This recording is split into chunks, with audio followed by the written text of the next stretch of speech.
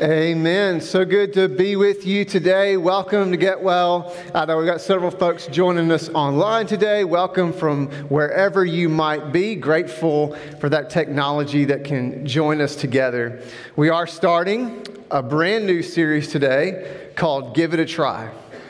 Now, here's what I know about me, what I know about you, is that much of life, when we step into something, we are tempted to give up before the real transformation happens. Whether we're talking about eating healthy or exercise or budgeting and spending in a wise way or starting a new habit or investing in a relationship or spiritual disciplines, we so often step into it and we give up too early. Why do we do that? Because the real change that we're longing for in our lives, whether we're talking about physical, mental, spiritual, emotional, the real change begins to happen in us long before we can see it. And what we need is the courage and the faith and the strength to say, I'm going to press through and trust in the change, the transformation is happening in me before I can see it with my eyes. And so through this month, we're walking through a series called Give It a Try. And what we want to encourage you is to do a deep dive on some of the things that God has given us that we can know Him better. And to trust as we give it a try, as we give ourselves to it in discipline, to know that even before I see it, there's a transformation happening in me. And so we're going to talk about some things like commitment to community and relationships. We're going to talk about committing ourselves to prayer, to talk to God and to listen to God, to be silent before our Creator, Redeemer, and Savior. And we're going to talk about what does it mean to serve, not to check a box, but to know that God put me on this earth for a reason, and I have a calling, and I want to step fully into the purpose that God has given me. And we want to commit and encourage one another to keep committing to that day after day after day, knowing that I may not see the results yet, but something is happening. A couple of weeks ago, I had a problem with my car. It was something small. I didn't want to take it to a dealer. It was just some problem with the tail lights. And so I started to kind of tinker around with it, and I wasn't sure if it was a bulb or something else. And I said, well, before I go buy parts, I'm going to check out the fuse box. And so I got underneath the console, and I pulled that open, and then I realized, I have no idea what I'm doing. And it hit me that even though I had good intentions, without some instructions, I could cause some real damage. And so what did I do? I opened up the glove box and I got out that book that many of us never see, which is the instruction manual for our vehicle. And I opened it up and I got some instructions on what I was supposed to do. And I was able to fix that problem on my own. Now, that's kind of a silly little story, but it proves a point to us, is that there's sometimes in life when we need some instructions to move forward, because even with good intentions, without instruction, we can cause some real harm. And God, in His love and in His compassion for us, has given us some instructions for life. Now, we need to be instructed on things like, well, what is the meaning of life? Or how do I live a good life? What am I supposed to hope for? What do I believe in this life? And God has revealed these truths to us through what we call the Bible, through the revelation of God's spoken word to us that comes to us by the power of the Holy Spirit through many, many different writers over hundreds of years, so that we can have instructions to how to know God and be in relationship with God and be in relationship with others. And so what I want to walk us through today is to wrestle with the question, what does it look like for me to give it a try when it comes to God's Word? Talking about the Bible, the Holy Scriptures, the psalmist tells us this in Psalm 119. Speaking to God, he says, your Word is a lamp for my feet and a light on my path. That God, your revelation, your instructions to us, God, your love letter written to us lights the path for us. In other words, it gives direction and protection. It gives us direction for life of I need to be able to see where I need to go. Where does the next step need to take me? And on the way, it gives me protection. It creates boundaries for me that I need to stay on the path. That I don't need to wander off the path that God has given me because out there is danger and it is hurt and there is pain. And how many of us, time and time again, have experienced self-inflicted pain, or we've hurt others in our life because we've wandered off the path. We've ignored the boundaries that a very loving God has given us. That's what God's Word is. It's an incredibly loving instruction from an incredibly loving Father. And so God has given us this that we could step fully into it. Now, many of us have wondered before, or maybe you are wondering today, how do I know I can rely on the Bible? Now, we don't have time to do a whole message on this, but I wanted to give you, for those of you who are wrestling with that question, or maybe you know somebody in your life who's wrestling with that question, I want to give you just some quick bullet points of how do we know that we can rely on the Bible, and then you can look more into this. But here they are. One of those is what we call manuscript authority. That's just a fancy way of saying that what we have today as the Bible is a reliable source of what was originally written. We have more early copies of what we have today as the Bible, and we have the earliest copies. Compared to all the other books that we trust and hold on to, we have the earliest copies of Holy Scripture compared to anything else. As a matter of fact, the next closest book that we have, of the copy that we have, is close to what was originally written as a book called the Iliad. And it's nowhere close to the dating of what we have for in Scripture from the original manuscript. And so we have manuscript authority. Another is archaeological record. In other words, what we dig up from the ground proves that what is written in the Bible actually happened. It's a reliable witness of history, that there are scripts, there are plaques, there are cities that are dug up, all kinds of incredible things. That's why I love being able to go to the Holy Land, to go over to Israel, because you see with your own eyes and you realize, even though you've had faith, you see it and you go, oh my goodness, this really happened. Here it is. Here's the city. Here are the archaeological pieces of evidence that prove that what I've been reading about in my life is true. Another one is fulfilled prophecy. Depending on which scholar you read or listen to, on the low end, there are dozens of prophecies that have been fulfilled already in the Bible. On the high end, there are hundreds, if not thousands, of prophecies that have been fulfilled already in the Bible. If we just take the life of Jesus alone, dozens and dozens and dozens of prophecies fulfilled from the Old Testament all the way back to 2,000 years before Jesus ever walked this earth, that were fulfilled in the life, in the death, and the resurrection of Jesus. Fulfilled prophecy. Another one are embarrassing events. In other words, the writers of the Bible wrote down things that did not make them the heroes of the story. Now, if you and I were making up a story that we wanted to try to pass off as true, we probably wouldn't write down a bunch of stuff that was self-incriminating. That would say, look how dumb I am. Look how I messed up. But you got guys like Peter. You got guys like Paul who are witnessing to the reality that, look how much I messed up. Because the point of this is not about how great I am. It's about how great Jesus is. And I want you to have a reliable witness of what really happened.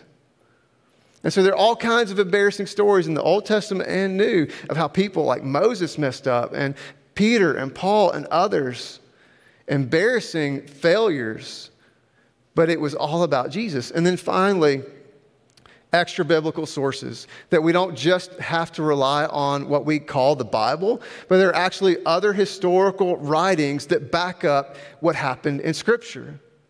If we are just talking about Jesus, There are a number of different extra-biblical sources that back up what happened in the life, the death, and resurrection of Jesus. One that you may have heard of was a Jewish writer named Josephus, a historian who was not a follower of Jesus, who wrote backing up that what we have in the Bible, the witness of Jesus, actually happened. And not just Jewish writers, but there were many others. One of the most famous was a Roman historian called Tacitus. Tacitus, a Roman historian, wrote about the events of the life, the death, and the resurrection of Jesus. All kinds of extra-biblical sources that prove that what we read in the Bible actually happened. And so if you're wrestling with that, or you know somebody that is wrestling with this question of how do I trust the Bible, lots of reasons. I encourage you to look into that some more. But if the Bible really is God's instruction, incredibly loving instruction from an incredibly loving Father, lighting the path for us, His love letter to us, if it really is that, this word from God, and it's reliable, then the question that we must ask ourselves is, what do I do with this? How do I reflect on it and know it and apply it to our lives? And then how do I do that? So I'm going to lift up two questions for us today. Number one, what is in the Bible? And number two, how do I approach it? All right, so let's go to God's Word for some answers. We're going to look at a letter that Paul wrote to a guy named Timothy. So if you have your Bibles, open up to 2 Timothy chapter 3, verse 14. And this is what Paul writes. But as for you, Timothy, continue in what you have learned and have become convinced of, because you know those from whom you have learned it, and how from infancy you have known the Holy Scriptures, which are able to make you what? Wise for salvation through faith in Christ Jesus. All Scripture is God-breathed and is useful for teaching, rebuking, correcting, and training in righteousness, so that the servant of God may be thoroughly equipped for every good work. Here is Paul's writing to Timothy, encouraging him to hold on to the faith. He reveals to us three important things that are in Scripture, the Bible, the Word of God. The first that he says is that everything you need for salvation, in verse 15, to make you wise for salvation, is there in God's Word. That everything we need to know about who God is and His character and what He does specifically, that we can be freed from sin, freed for eternal life with God, that we could be redeemed and restored to eternal relationship with our Creator, that we have a home in heaven, a new heaven and a new earth, that Christ has come to save me. It is all revealed to us in the Bible, in God's Word. And that everything we need to know to be able to connect with God is right there. It's not just a self-help book, but it is God's love letter to us that we can be reconnected and redeemed in Him, all pointing to Jesus. The second thing that Paul says is that it is God-breathed. Now, the word God-breathed is the word theopneustos, the breath of God. Now, this is reflective of Paul's faith, which is rooted in a Jewish faith that is rooted in the Old Testament. And in the Old Testament, the word for breath and the word for spirit is the same word. You have things like Genesis 1 that says the Spirit of God hovered over the waters. That word is spirit is ruach, breath or spirit. And we see the work of the Spirit from the very beginning of creation. Now, what does the Holy Spirit do? Well, one of the things that we see is that the Holy Spirit is a creator. It's part of creation, and so the Holy Spirit is creating the Word. The Word that we have is inspired by God, meaning it's not just, somebody thought it and it was their opinion and they thought, well, this would be good to write down, but they were moved by the Spirit and directed by the Spirit of God to write down these words for you and me. A second part of this is that the Holy Spirit gives life. If you read on in that creation story, the writer tells us that the Spirit of God breathed life into Adam, right? The Spirit gives life, and it's the same with God's Word, that this is not just a collection of quotes and lessons. That the Word of God is living and breathing. It impacts us and changes us when we get into it. There's life brought into it by the Spirit of God. And then number 3 is that it brings redemption. If you keep reading the creation story and we see everything kind of falls apart, and God is disappointed with this creation and how people have turned their back on him. And so he calls Noah, right? And says, Noah, build this boat. And then there brings a flood and everything is destroyed by the flood. And then it says that the Spirit of God, it's the word ruach, again, the breath of God breathed over the waters to begin to reduce the waters to bring new life. It was bringing redemption. The Holy Spirit works in our lives to transform and redeem. That's what the Word of God does. When we get into it over time, it changes, it transforms, it redeems us. That we actually become like our Creator and Savior. It's God-breathed. And then he gives us some kind of bullet points of what God's Word does. He says it's useful for what? It's useful for teaching, for rebuking, correcting, and training. Let's talk a little bit about each of these. It's useful for teaching. That word means to give instruction and direction. It's the what am I supposed to believe and how am I supposed to live? And everything that is about instruction and direction from Genesis to Revelation, everything in Scripture is pointing to Jesus. As we read in the Old Testament, it is setting the stage and it is pointing to Jesus. It is the gospel concealed. And everything in the New Testament is revealing Jesus. It is showing us the face and the words and the life of our Savior. That all the Scripture is the revelation of God, that God so loved the world that He sent His Son into a broken world, into a world that had rejected Him, that had this problem of sin and death that we could not do anything about. And so God stepped into our world to redeem us and save us, that all who confess with their mouth and believe with their heart that Jesus Christ is Lord will be saved. That Jesus died and rose again that we could be set free and have life with God eternally. And all of Scripture from Genesis to Revelation is instructing us into that reality and directing us to put our life and our will and our thinking and our feeling into the hands of God by trusting in Jesus. He goes on, and it's also useful for rebuking. This word literally means to set blame to. In other words, as we read through Scripture, we realize all the ways that we've rejected God, all the ways that we hurt ourselves and others, all the ways that we are at fault, and it shows us our deep, deep need for God's grace. It shows us the sinful nature of who we are, and it rebukes us. But it doesn't just leave us there of, oh, you're such a terrible person, look at you. No, God is a loving God. He doesn't just love you, He likes you, He pursues you. He gave His Son not because He had to, but because He wanted to, for the world that He loved.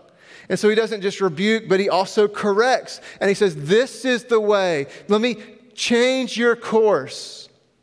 You know, the word in Scripture is the word repentance, which means I'm walking this direction and I need to turn and walk the new direction. And that's what God's Word does, is it corrects our path of here's the way you are to think and feel and act and live.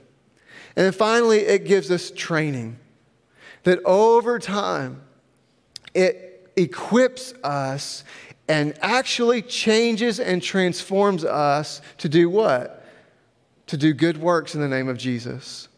That our life literally changes. That you and I can look like Jesus in this world. To a lost and hurting world, we can point to hope and truth.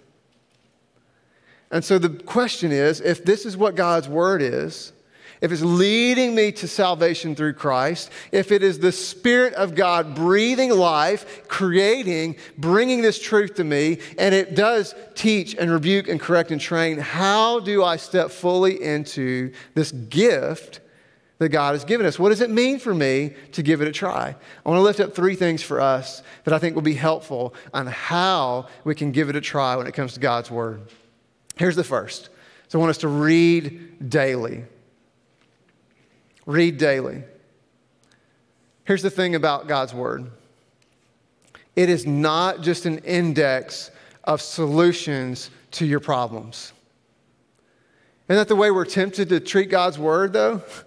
Like, oh, man, I got a relational problem. Let me flip through here, and what does it have to say about relationships? Oh, my goodness, I got a financial problem. Let me flip through here, and what does it have to say about finances? Or I've got a work problem, or a kid problem, or a marriage problem. Let me flip through this index of all the problem-solving things and find the answer. That's not the way that God's Word operates. That it is meant for us to dive into day after day after day, and there's a cumulative effect in our lives. And we've got to get into it daily. But so much of the time we get into it and we mess up and we forget or we don't prioritize it and we fall away, right? And we miss a day. Well, let me encourage you. If you miss, don't dismiss. Don't dismiss the truth, the value of getting into God's Word. Pick up the next day and start again. If you miss 2 days, pick up on that 3rd day and start again and just step into the treasure that God's Word gives to us and read it daily. Because here's what happens. Is when you face that moment of decision or that temptation or that problem, right, when you've been in it daily, you don't have to flip to the index or the glossary or whatever at the end and try to find the problem. The Holy Spirit begins to work in your life. And the Holy Spirit, number one, is going to bring to mind maybe something you read 6 months ago. And it's going to bring that to you, what you need to know. That is the teaching element of the Spirit of God in His Word. And then He's going to start to work on the way you think and the way you feel and your whole worldview, so that when you come to that moment of decision or temptation or problem, there's been a work that's begun in you already. And the Holy Spirit is changing you, correcting you, saying, don't go this way. That's the correcting and the rebuking part of the Holy Spirit. And as you get into God's Word day after day after day, you will literally become a new person. Things in you will begin to change. You'll begin to want different things and think different things and see the world differently. That's the training part of the Holy Spirit in God's Word. And that, possibly more than anything, cannot happen in a moment or an instant. It takes time. It's the commitment of time over time to be into God's Word and say, Lord, I need you to speak to me and help me to understand. See, 2 keys for us as we approach God's Word when we read daily. Here's the first one, is to understand that every problem that I will ever have in life is not explained in black and white in Scripture. There are going to be decisions that you have to make. There are going to be problems that you face, and you can't go to Genesis chapter 4 and say, oh, here's the answer for what I have to do in this moment. Do I move to this city or not? Do I take on this responsibility or do this new job, or do I say yes or no to this? It may not be written for you in black and white in God's Word.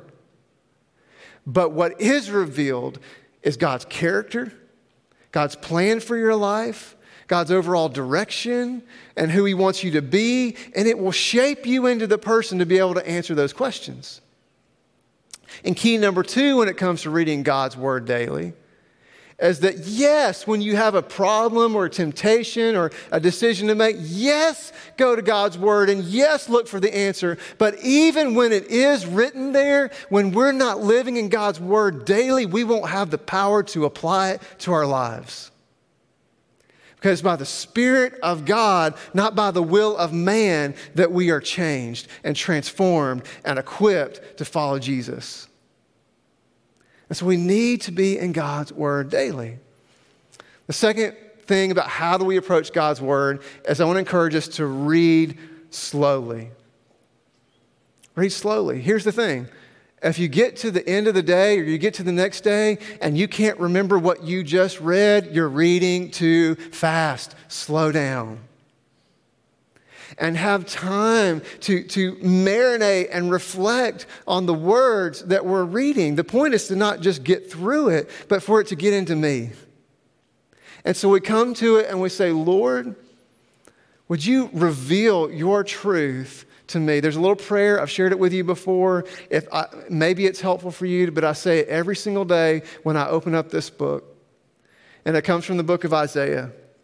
And I just say this simple little prayer. Lord, give me eyes to see what you're doing.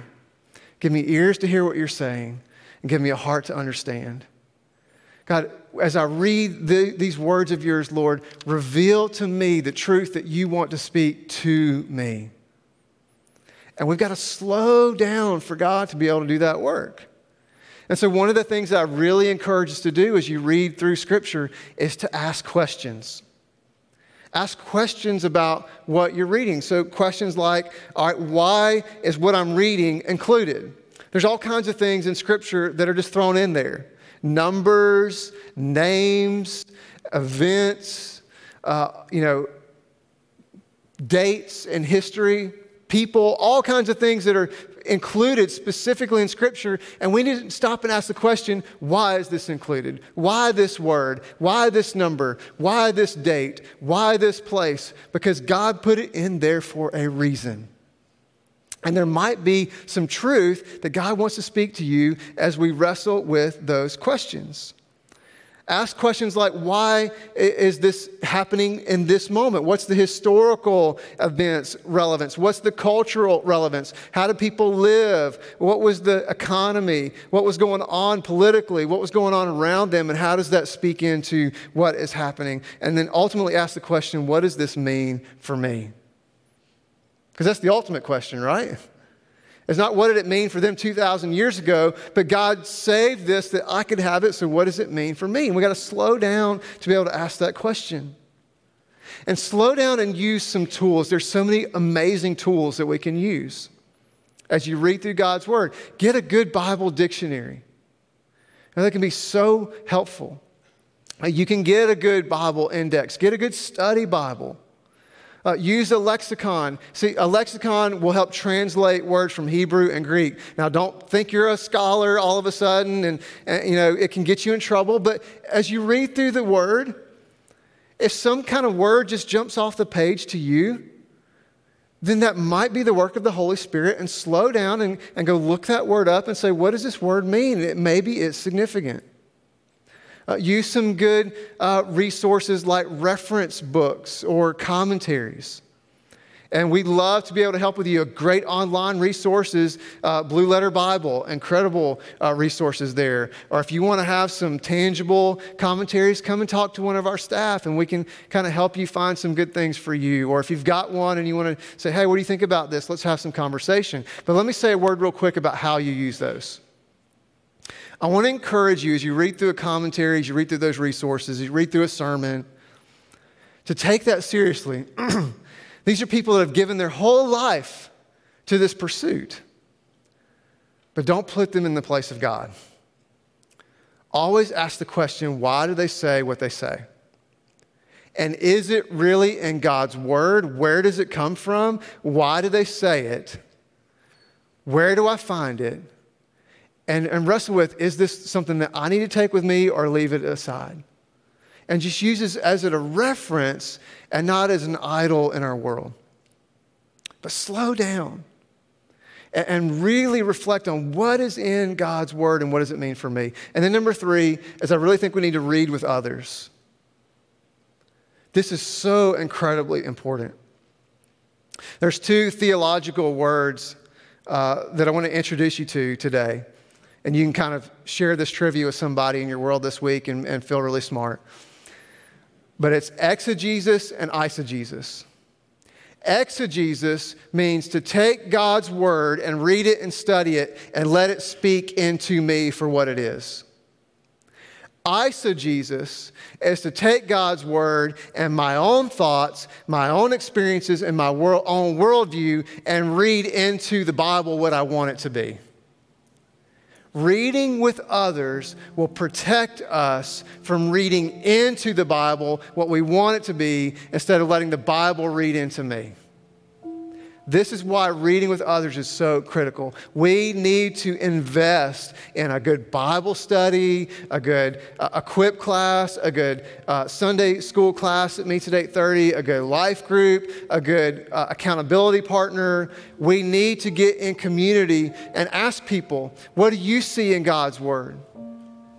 And what do you find here? What have you studied? What have you seen? What has God revealed to you? We need to read what others have experienced and seen in God's Word and bring others that we may never know in this life into the conversation and say, what has God revealed to you? But ultimately, through it all, we don't just get with others and ask their opinion, but we pray together. The Word tells us that when 2 or 3 are gathered in the name of God, that God is with them.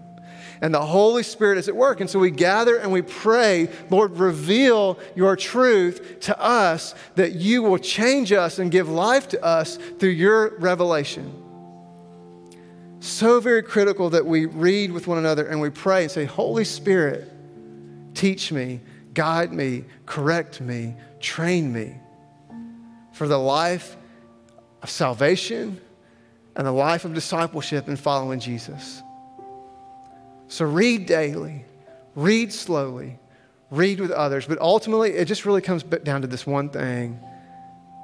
This one thing, would you give it a try? Would you give it a try? I don't know how many of us have committed before. I'm going to read through the Bible this year.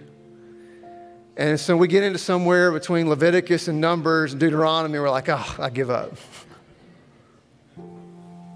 There's a transformation happening under the surface before you see it. Press through. Commit to it. And I'm going to make the big ask of you today. And I'll just go ahead and tell you it's the same ask we're going to make every week this month, is to give it a try for 1 year. Give it a try, not for a month, not for 6 months, because it may get to a point where you don't see what God is doing, but God is definitely at work. Give it a try for 1 year and see what happens. We've given you a resource in your chair, a read through the Bible in 1 year. What would it mean for you if you're not already in a group that's doing that, to bring somebody along and say, let's do this together. Let's read through daily and slowly and together. Let's read God's Word.